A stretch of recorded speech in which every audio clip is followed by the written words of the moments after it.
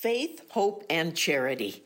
In his letter to the Corinthians, the Apostle Paul emphasized the importance of these three theological values. Faith, hope, and charity are important to God. But what's in it for us? Valentina Cornack is a student at St. Mary's College in Moraga, California. For her, faith, hope, and charity are actions that mitigate worry, and she's had plenty to worry about. When Russia started its war in Ukraine, Valentina worried over what would happen to her friends and relatives. Almost everyone on her mother's side of the family lives in Ukraine, including Valentina's grandmother, aunts, and uncles and cousins. She also has friends in Ukraine, a country she spent 4 months a year visiting in her youth. It definitely took a lot of crying and questioning, why is God doing this?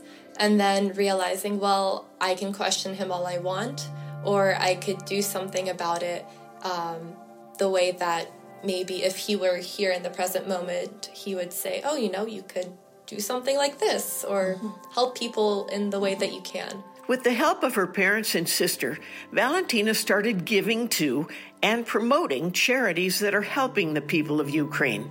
Organizations like Voices of Children, the International Red Cross, and CARE. She is also urging others to sign a Change.org petition to end the war. And what happened next to this college student who was born in America to parents who fled communism in Russia to become U.S. citizens? It made me feel like there's more than just, feeling like you can't do anything. Faith, hope, and charity. Valentina has discovered the power of these virtues, and in doing so, she's also giving her worry to God, just as the Bible proclaims.